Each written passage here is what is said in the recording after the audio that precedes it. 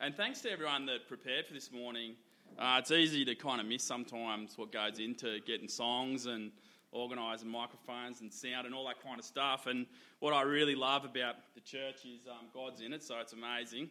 And he has this way of weaving threads through everything in our lives. And the people that are listening, you can see it sometimes too. You don't see everything, but everything I've spoken about with everyone this morning and all the songs, everything, I can tell that people are actually talking to God, which is a lovely sign, because all I've heard since I got here is the same message that I'm hopefully going to preach to you guys, which is amazing. So thanks everyone for everything you do, and thanks for making me feel so welcome. It's amazing to come down here and to know that that I've actually got a family here. I'm not just coming to talk to people that aren't for me or they're against me, that they're people that are for me, even though I don't really know a lot of you. And there's people here that I think I know well, and a bit like Deer and Bandy, we'll know you for 10 years, even though I've only been there 5.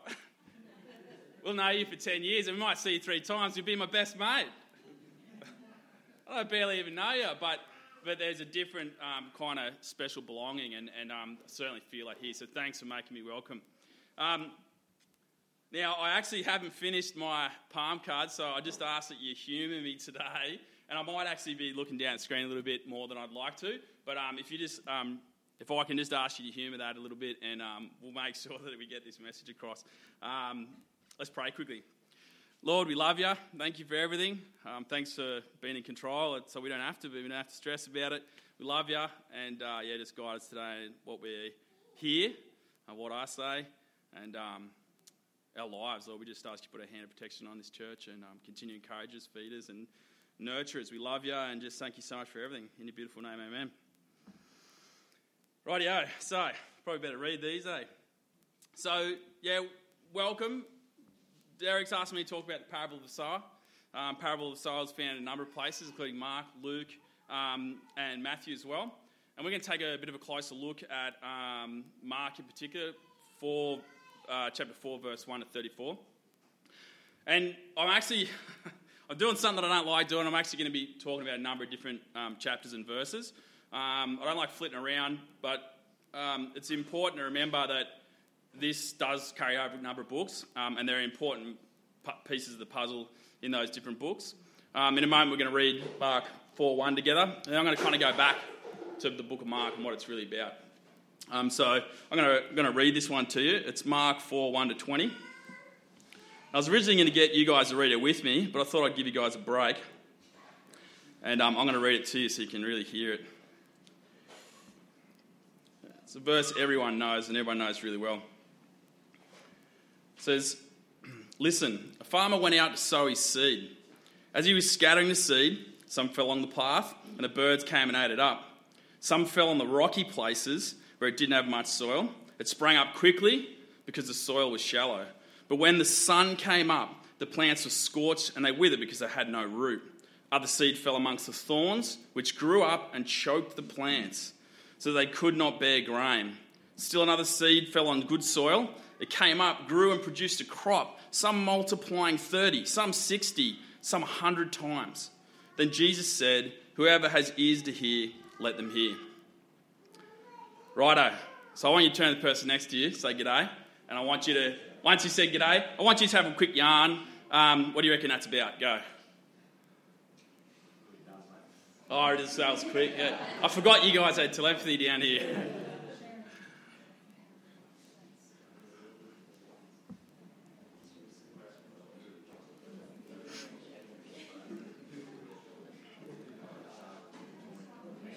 Can hear a few rhubarbs out there.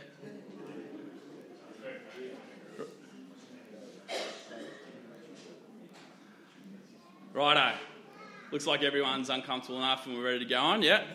Awesome, sweet. So just hold on to that. Like, even if you didn't get a chance to really get it out, just want you to hold on to what we've sort of been living with, and we've been, got 2,000 years of like Christian study and thoughts and meditation. I just want you to hold on that for a second.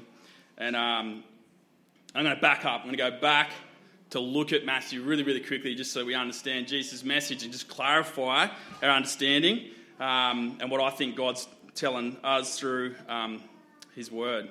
So the book of Mark obviously captures these action-packed events. So it's Jesus' ministry. And it really starts at Jesus' baptism, and it goes through his betrayal to the cross, to his resurrection, and appearing to the disciples in the end. And Mark captures this beautiful and vivid image of Christ as not only our Saviour, but he's the traveller, teacher, servant, sacrifice, and the Saviour. And Mark also captures this glimpse, an in-depth look, I guess, at God's wisdom, in contrast to our lack of wisdom, what we think is our own wisdom. We've been doing for thousands of years. And I just want to sort of highlight these kind of 2 points that as Jesus has travelled, teacher, servant, sacrifice, and saviour, and God's wisdom and our wisdom, and what God's wisdom kind of does to our wisdom, and why we need to go to him for wisdom. I'd also really focus in on Jesus' ministry and what the kingdom of God looks like and what that ministry looks like.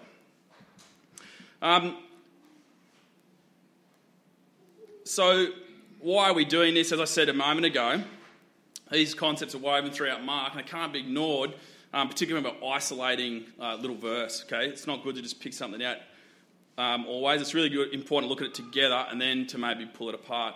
So we often struggle to see this simple wisdom accurately. Why? Because in modern times we've been standing on the shoulders of Christian teaching and meditation for 2,000 years. So people have thought all these amazing stuff. There's no doubt that there's complicated things happening in this verse, but it's really simple if we cut all the fat away.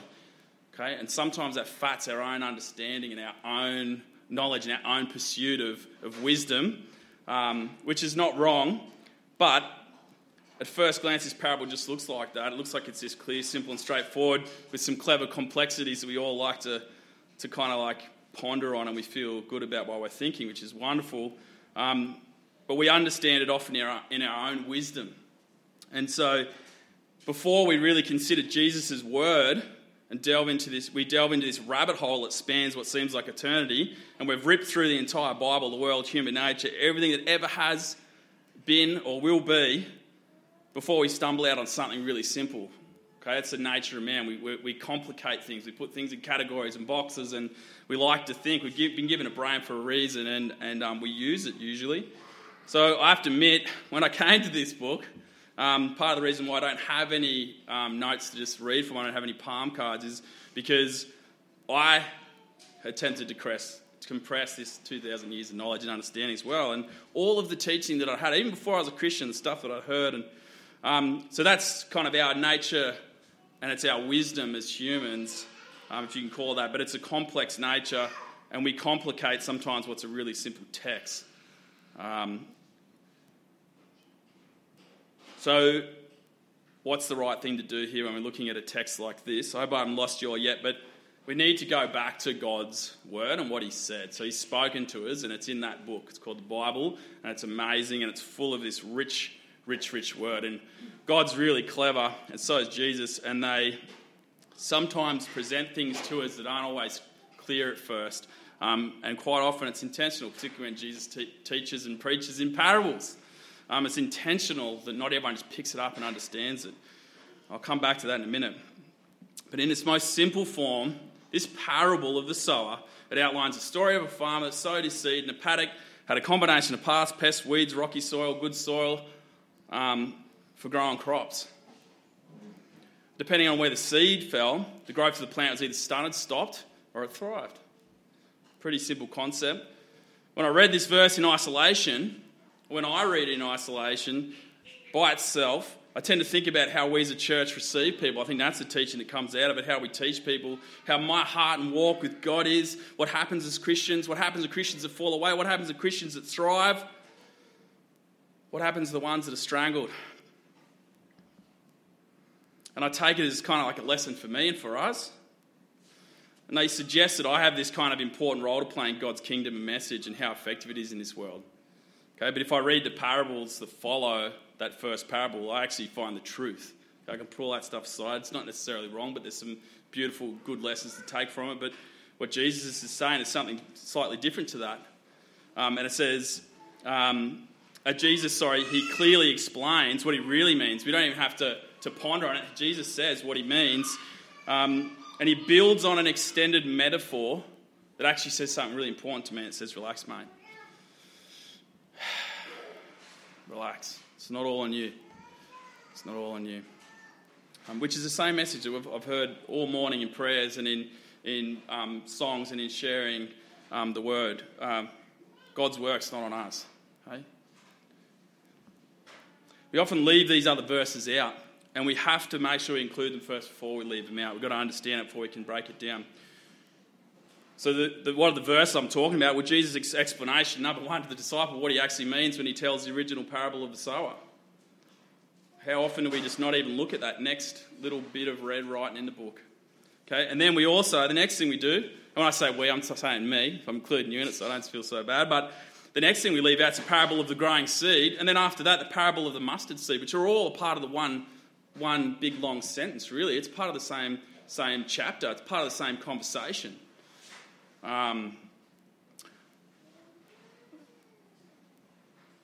So I had to go back to Jesus for understanding where to go to find Jesus. So I prayed to him and I went to his word. He's spoken it and he's made it for us. Not all of his words are captured there, but Mark really intently and intentionally captures parts of his ministry. And this is a really clear example of Jesus talking about his way in the world and his kingdom and what it looks like. So if you're like me, don't fret, because even the disciples had to go to Jesus for clarification and meaning about the parable of the sower. And they asked him to explain. Jesus responded, telling them, "Don't you understand this parable? How then will you understand any parable?" Ripped. The guy that spoke the world into existence and was there when it began is saying, "Mate, how do you understand this parable?" Then he says, "The farmer sows the word. Some people like seed along the path where the word is sown. As soon as they hear it, Satan comes in and takes away the word that was sown in them. Others like seed sown in rocky places, hear the word and at once receive it with joy. But since they have no root, they last only a short time. When trouble or persecution comes because of the word, they quickly fall away." These are Jesus' words. He's telling us how the kingdom can look. "Still others, like seed sown amongst the thorns, hear the word, but the worries of life, the deceitfulness of wealth, and the desires for other things come in and choke the word, making it unfruitful." Okay, all of us have got that stuff going on.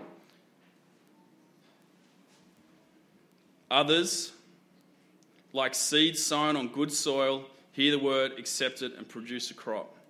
Some 30, some 60, some 100 times what was sown." So Jesus is really clearly painting a picture of his ministry and how the seeds of ministry sown and grow. The sower sows the seed in faith, throwing the seed, letting it just land wherever. So they're out there. They're not in a new case. They're with a plant rig on the back. They're out there. Might have a satchel. I don't know. Imagine a satchel, and they're just throwing it out there. If I saw them, I'd just be thinking, "Oh, righto." They aren't too picky about where they throw it because they do a great job about getting it out there. But if you look at how they're sowed from a farmer's perspective or a business perspective, it just looks ridiculous. Seeds land amongst the weeds. They've been let grow in the paddock and around it.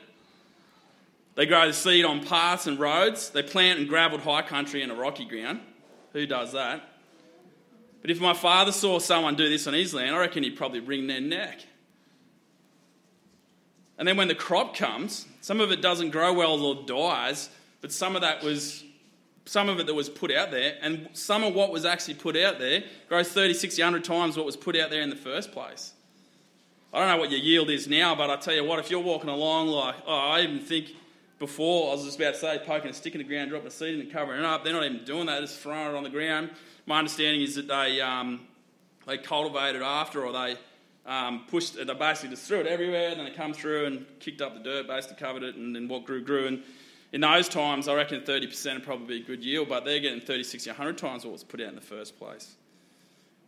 Now, I'm not saying take this literally. I'm kind of talking in a literal sense here, but don't take it literally when you plant and take a detour down to Main Street at St George here in your new John Deere, but certainly take it literally when it comes to the figurative side of the story, what Jesus is actually saying. And when you faithfully speak Jesus' work, truth, and tell everyone, tell the annoying fella, not just the nice one, tell the scary fella.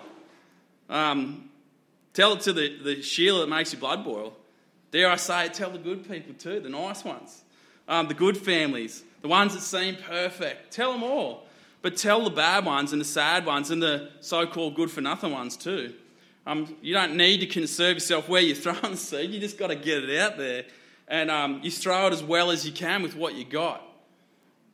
That's what they're doing, isn't it? They're not coming up. They're not using a GPS to track it. They're not even using markers on the end of the paddock or anything. They're going out there and they're throwing it. There's paths going through the crop because that's how they live. They walk, they had roads and things going through their crops and fields, and they're just throwing it everywhere. And then if they're lucky, might kick up a bit of dust over top of it, and then there's this amazing growth. They did not concern at all whatsoever where they put it, but what they do is they do a really good job of getting it out.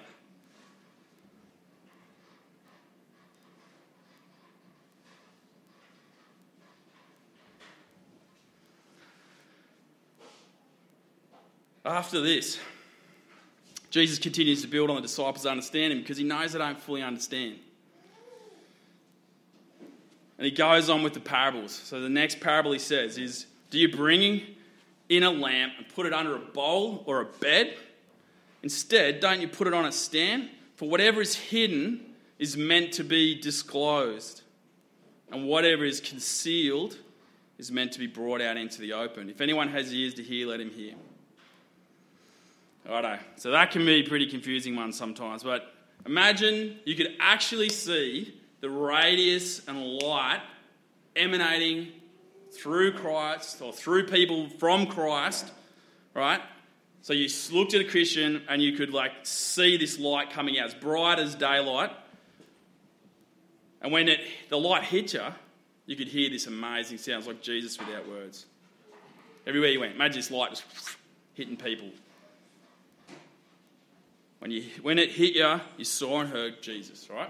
Imagine that. Imagine everywhere you went, everywhere you go, all the people you see every day when you go and fill up your fuel and do go to the servo and go to your friend's place, or you walk past that fella on the street, or you see that Sheila down there and blah, blah, blah, everywhere you go every day. Imagine those faces. I want you to think about those faces because I want you to imagine that the Holy Spirit is visually like a torch. You see it in the daylight, and when you hit people with it, they're seeing Jesus. Okay, would you hide it from anyone? Would you drive down the street and see that fella and be like, oh, I won't let it hit him. I'm not going to let him see Christ.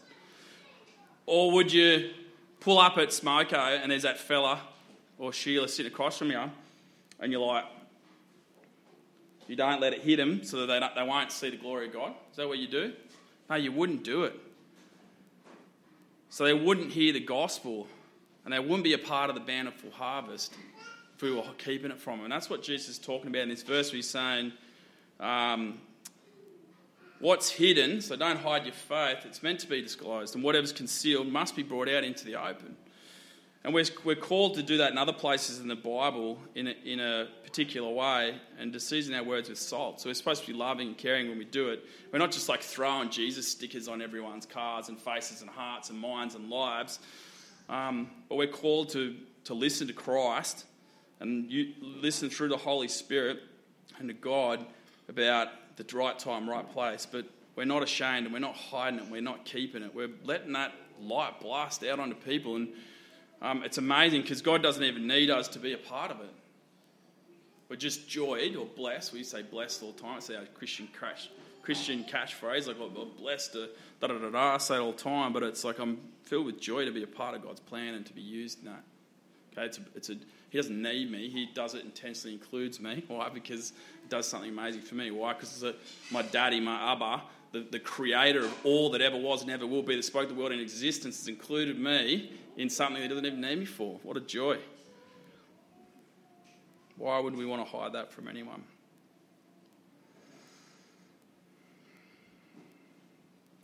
Jesus goes on and he says, consider carefully what you hear. with the measure you use, it'll be measured against you, and even more.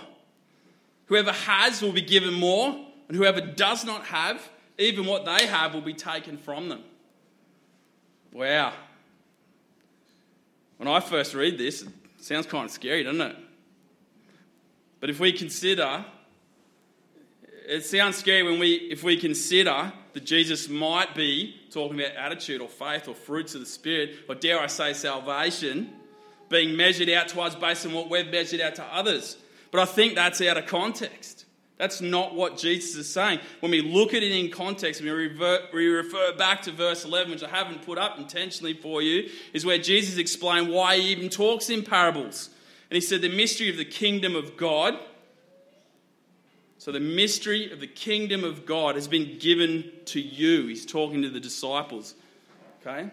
But those on the outside, everything is said in parables, so that they may be ever seeing but never perceiving, and ever hearing but not understanding. So Jesus is saying, I'm giving you the answer now when we're away from everyone else, but when everyone else is there, I'm speaking in parables so that they don't understand it. Otherwise, they might turn and be forgiven. Well, that sounds kind of scary, doesn't it? Mystery here means what was hidden is now revealed. So when Jesus is saying the mystery or the kingdom of heaven is revealed to those who believe, who's that, Christians, but concealed from those who reject Christ and his gospel. So it's pretty straightforward. If you're a Christian, you understand. When I became a Christian, when God came into my life, why? Because I allowed him. Because I rejected him from a little boy all the way into, I was about 28, I think it was. 25 maybe. I'd rejected Christ and I didn't hear him. And I actually read the Bible. And I hated Christians. I didn't like them. And I was reading the Bible for ammunition. I thought I had it all tweaked and worked out. I understood, yep. Big horn, righto. Dividing tent, someone with a big booming voice with some kind of like amplifying device on the other side. Yep, tricked them. Really good isolation of the sick. And it's for the better of the people. It's good. We don't need religion. I don't need God. And that's how I was my whole life. But when God rocked me, bang, all of a sudden, I'm like, I didn't need anything. I didn't need any black text.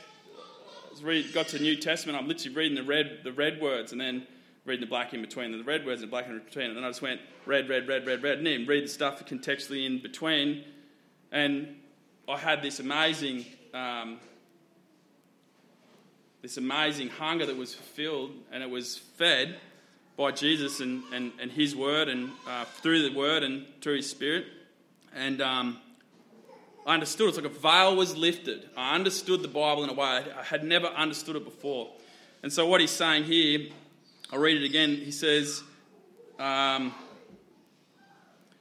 kingdom of heaven is revealed to those who believe, to Christians, but concealed from those who reject Christ. Why? Well, because they're not working with him. So they don't understand his language. So you don't understand the gospel without Christ and the Spirit in you. Okay, in the same way as you do if you don't. But he goes on further in what sounds like he's keeping the gospel message from people so they won't turn and believe. So it almost sounds like he's picking people who are good to get the message. Is that how God works? So you're just picking out the ones he thinks are the crackers and he's like, yeah, come on. Get over here, mate. But the truth is it's not that, and it's far from that. Okay, this is a reference to Isaiah in 6:9-10, where God commissions Isaiah. And God says, these are God's words, God says to Isaiah to go out to his people. And it wasn't a command for the people, but God was actually foretelling what they were going to do. It's the same words, okay? Because they had heard God's message for so long, they'd seen his works and nothing happened spiritually. They shut their hearts off and they didn't listen. They won't learn or change their ways. So God withdrew from spoon feeding them, so that they were as unable as they were unwilling to hear his message or to understand it. So you're only as able as you are willing. So the original verse in Isaiah is pretty serious. So have a listen to this. This is what the reference is to in the very end. It sounds like God's saying, I don't want those people to be turned, but he's not saying that. The reference here is, I'll read the verse out to you. So it says, tell this to the people. Be ever hearing but never understanding. So he's not commanding them to do this. He's foretelling what they're going to do and what they're doing. Be ever hearing but never understanding. Be ever seeing but never perceiving. Make the heart of this people calloused. Make their ears dull and close their eyes. Otherwise they might see with their eyes, hear with their ears, understand with the hearts and turn and be healed. It's kind of like the closest thing to sarcasm. I don't understand the society at that time as well as I'd like to, but to me it almost sounds like, I can't quite put a hand on it, but he's saying, tell them to do this stuff, or they might actually turn and be healed. And it's like this black humour, this kind of sarcasm where he's saying all they got to do is turn their hearts and listen, and they'll be healed. Isaiah said, lest they should turn and be healed. So the unbelievers don't want to turn from their sin. Simple as that. I didn't think I heard Jesus talking to me. Well, I did, but through a lot of noise that I was making. Jesus is saying otherwise. If they did, they wouldn't be unbelievers. They just turned to him, they wouldn't be unbelievers anymore. So he welcomes all and he wants all of us, and he died for all of us, not one or two of us, not just the chosen ones. So really, this is kind of a side note on a larger teaching. So Jesus kind of is explaining why he's talking in parables, which is why this can be difficult to understand. He's talking in parables, and he's explaining it, and he kind of goes back to his main message. He's talking about the intentional revelation of the truth in a complex way to allow the truth to be viewed over time with growth and understanding as a Christian. So as we obey and we seek Jesus and his wisdom and we develop as Christians, and so do our understandings of the message. I read some stuff, I'm like, I read it 5 years ago and I did a full study, made up my mind, blah, blah, blah, blah, went on. Come back, it's like, bang, man, holy smokes, I understand it in a totally new way. Why? Because in that time I've matured as a Christian and God's revealed more understanding. He didn't just go, bing, understand everything. In time, it's revealed to us. And he's speaking intentionally in parables, not just for them, but also for us. So Jesus goes on with two more parables, and we have to hear them to fully understand his message. And I appreciate you guys being so patient, because there's a lot here. But Jesus continued to explain the kingdom of heaven, how it works and what it looks like. And he said, this is what the kingdom of God is like. A man scatters seed on the ground. Night and day, whether he sleeps or gets up, the seed sprouts and grows, though he doesn't know how. All by itself, the soil produces grain. First the stalks, then the head, then the full kernel in the head. As soon as the grain is ripe, he puts a sickle to it because the harvest has come. A man scatters seed on the ground, night and day, whether he sleeps or gets up, doesn't matter what he does, it's going to do its thing. The seeds sprout and grow. He doesn't know how. I'm sure if I ask any farmer or agronomist, they'll be able to tell you how seed grows, right? Anyone? Yeah, I reckon anyone that lives out bush probably tell you a fair bit about how a seed grows into a plant. In fact, I'll guarantee you, most of them wouldn't waste any time telling you all of man's wisdom.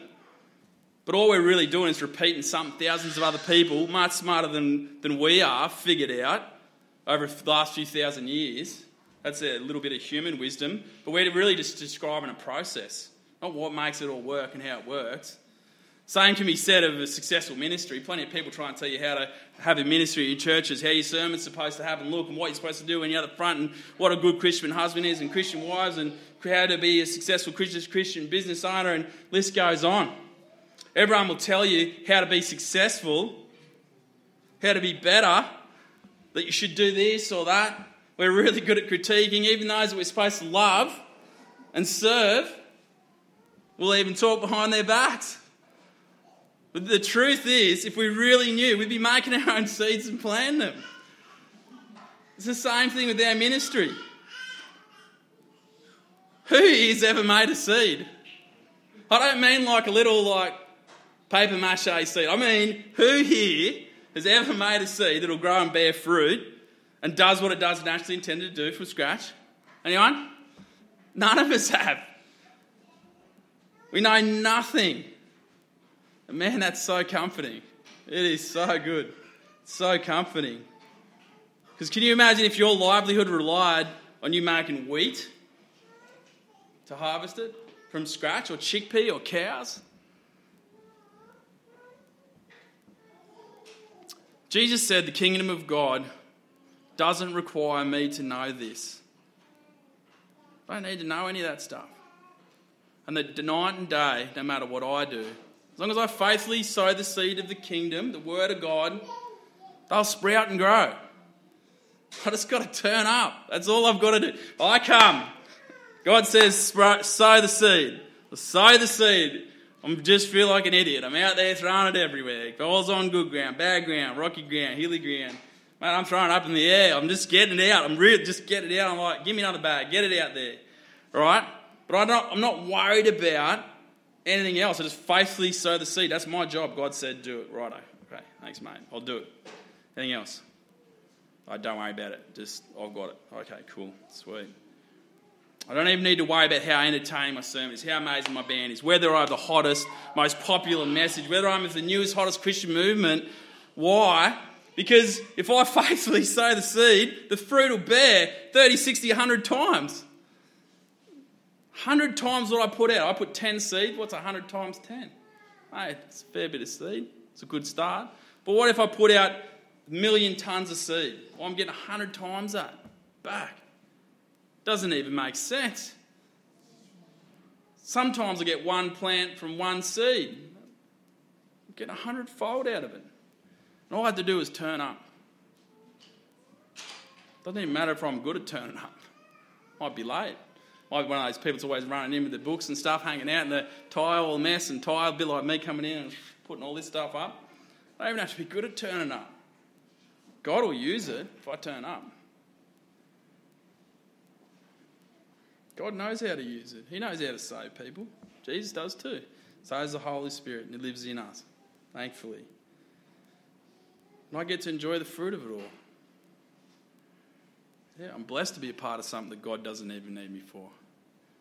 Yeah, I have a joy for being included. Hey, I was a scumbag. God came in and said, mate, you'll do. Yeah, none of you would want to know me before God. And I'm still the same person, but it's just God has this amazing power. His Spirit lives in me, so I've got this imperfect vessel, and He's got this perfection that lives inside me. I can't claim anything for it, but He battles my flesh. It's His power that enables me to battle my flesh daily. Same with you. We're all in the same bag. I'm joyed to be a part of that because He loves me and He uses me. It's not always easy. I'll be the first one to tell you that. He doesn't need me for any of it. I'm seeing His harvest in this life and the next. Okay, Christians, people that know God, people that live with God and Jesus Christ. They know Him. I'm part of that. And I'm useless. And I'm a part of it and I get to enjoy it. Why? Why do I get to enjoy it? Jesus says, if the grain's ripe, we put a sickle to it. Why do we put a sickle to it? Because the harvest has come. So we're here to help collect it. Just told to go out and collect it and told to go out and throw it out. God does everything else. That's, for me, amazing relief. If I thought that a successful ministry meant I had 100-fold fruit all the time, I'd be broken. And I've had Bible studies that went on for years with one person. It was really awkward. It was really hard sometimes. It was really personal, but God said, turn up. He said, go. He didn't say it has to be big. He says, in fact, some will yield 30%. We know that. We don't have no shame if we only have 30% crop. The whole crop gets smashed by a hailstorm. It's no shame on us. It's not about us. It's about what God's doing. So the truth is, God's big and I'm small. I'm nothing. I'm nothing in this picture. I'm smaller than a tiny jot, a tittle. A little spot in a canon of books that's barely noticed. But guess what? That's all I need. I don't need anything else. I don't even need to be good at it. I might be half a jot. I'm not even a full stop. All right? I might be where the press on the printer has malfunctioned. It's run out of ink and I'm a smudge. I might be a shadow of a dot where the press imprinted on the page and it left a suggestion that something should be there, but it's barely discernible to the human eye. But guess what? It's all I need. I don't have to be a massive hero for God. I just got to turn up with my tiny little bit of faith. God gave me faith and I've been a steward of it. It's been bruised and battered. It's taken hits. There's been times where it's been held together with electrical tape and zip ties, but I still turned up. It's like the old farm ute out the back. It's beaten to heck, but it keeps turning up and it gets the job done. There's no real question when you turn the key. It struggles, but it gives what it has to give. It's not on us. We turn up, God turns the key, and whatever that might look like happens. The last parable sums up Jesus' teaching. And here he says, what shall we say about the kingdom of God? Or what parable should I use now to describe it? It's like a mustard seed, which is the smallest of all the seeds on the earth. So this is the same teaching to the disciples as where we started. Okay? Like a mustard seed, smallest of all the seeds on the earth. Yet when planted, it grows and becomes the largest of all garden plants, with such big branches that the birds can perch in its shade. What's Jesus saying? God's in control. Don't worry. Turn up. Teach the gospel, which is the message that saves. Hearing the word of God matures you as a Christian in your faith. Don't allow your heart to grow hard. You grow as you hear the word. Not everyone will hear it, but that's okay. We don't need to worry. We just turn up, be faithful, sow the seed, speak the word. Doesn't need to be the latest trend. Why? Because it's not on us. He does it anyway. He includes us. He loves us. He died for us. He is a protector, savior, deliverer, and redeemer. We're kidnapped by sin. He paid the ransom. He died in our place. The divider was torn. He saw our inequity and imperfection before anything even existed, and he died on the cross regardless of how much of a scumbag we are. And I use that word scumbag. It's an Irish word for a garbage bin. It's where you put all your trash from the shed, you sweep it up and you put it in the scumbag. The only thing was Christ that could quench the righteous wrath of God. And it was an offering so perfect that it would end the need for all sacrifice. What's more perfect than God? He loves us. He died for us, the worst of us, the best of us. He hung himself to the cross. So tell everyone about Jesus. Use salt and season your words. Keep speaking, keep loving and forgiving. Keep preaching the gospel. Okay? However you can with whatever you have. Even if you destroyed it 1,000 times over. A nurtured, a beaten, battered faith that's broken. Share the gospel. Because it's him that does it all. It's him that does the work. We're just called to come and then to help maybe with the harvest if we're lucky. We just turn up and our faith will grow. And it grows in this amazing thing. It says in the end here, in the last parable, the kingdom will grow into an amazing tree and all the birds will come to rest on the branches. So the kingdom will grow in this amazing thing. Just turn, just trust him and just preach his word. Don't need to have a fancy sermon. Don't need to have fancy music. Well, it doesn't matter whether I say the wrong thing. It doesn't matter whether I, God forbid, preach an incorrect interpretation. It doesn't matter whether I press the wrong keys on the piano, whether I ruin the thing there that makes everything work. It doesn't matter, because guess what? We're turned up. We're broken. Not real good at a lot of stuff. Like to think we are. Like to think we're pretty wise. Not really. Just got to turn up and God does the rest. Let's pray.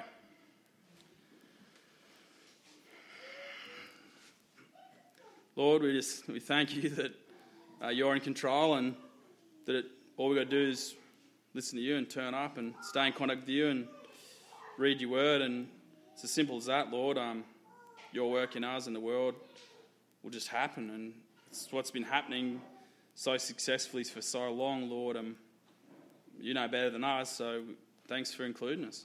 We love you and just ask that you continue to help us to be less of us and more of you, so you can be more effective. And we thank you so much for just including us. It's an honour and a privilege to walk with you. And I have to say, it's hard. It is going through hard times. I wouldn't want to do it with anyone else but you.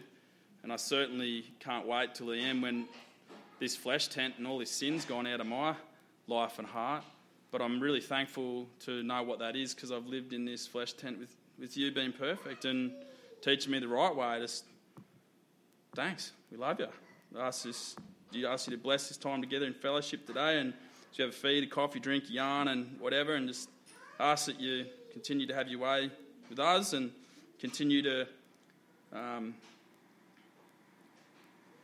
help us to hear your word and to be discerning about how we share your word sensitively to people. And when you say scream from the rooftops, scream from rooftops. When you say just serve this person and love them, that we do it and we listen and we obey it and we stop listening to ourselves and we listen to you. Just ask you to help us to preach your word better. What does that look like? Well, tell us. We ask you to tell us, Lord. Walk us through it and let us hear you. Lead us by the hand. We think we're so big and growing up, but Lord, you are so much better and wiser, and you understand, Lord. Just we don't even need to know. I don't need to know. You don't even need to tell me. Just lead me and I'll follow. Thank you. We love you. In your beautiful name, amen.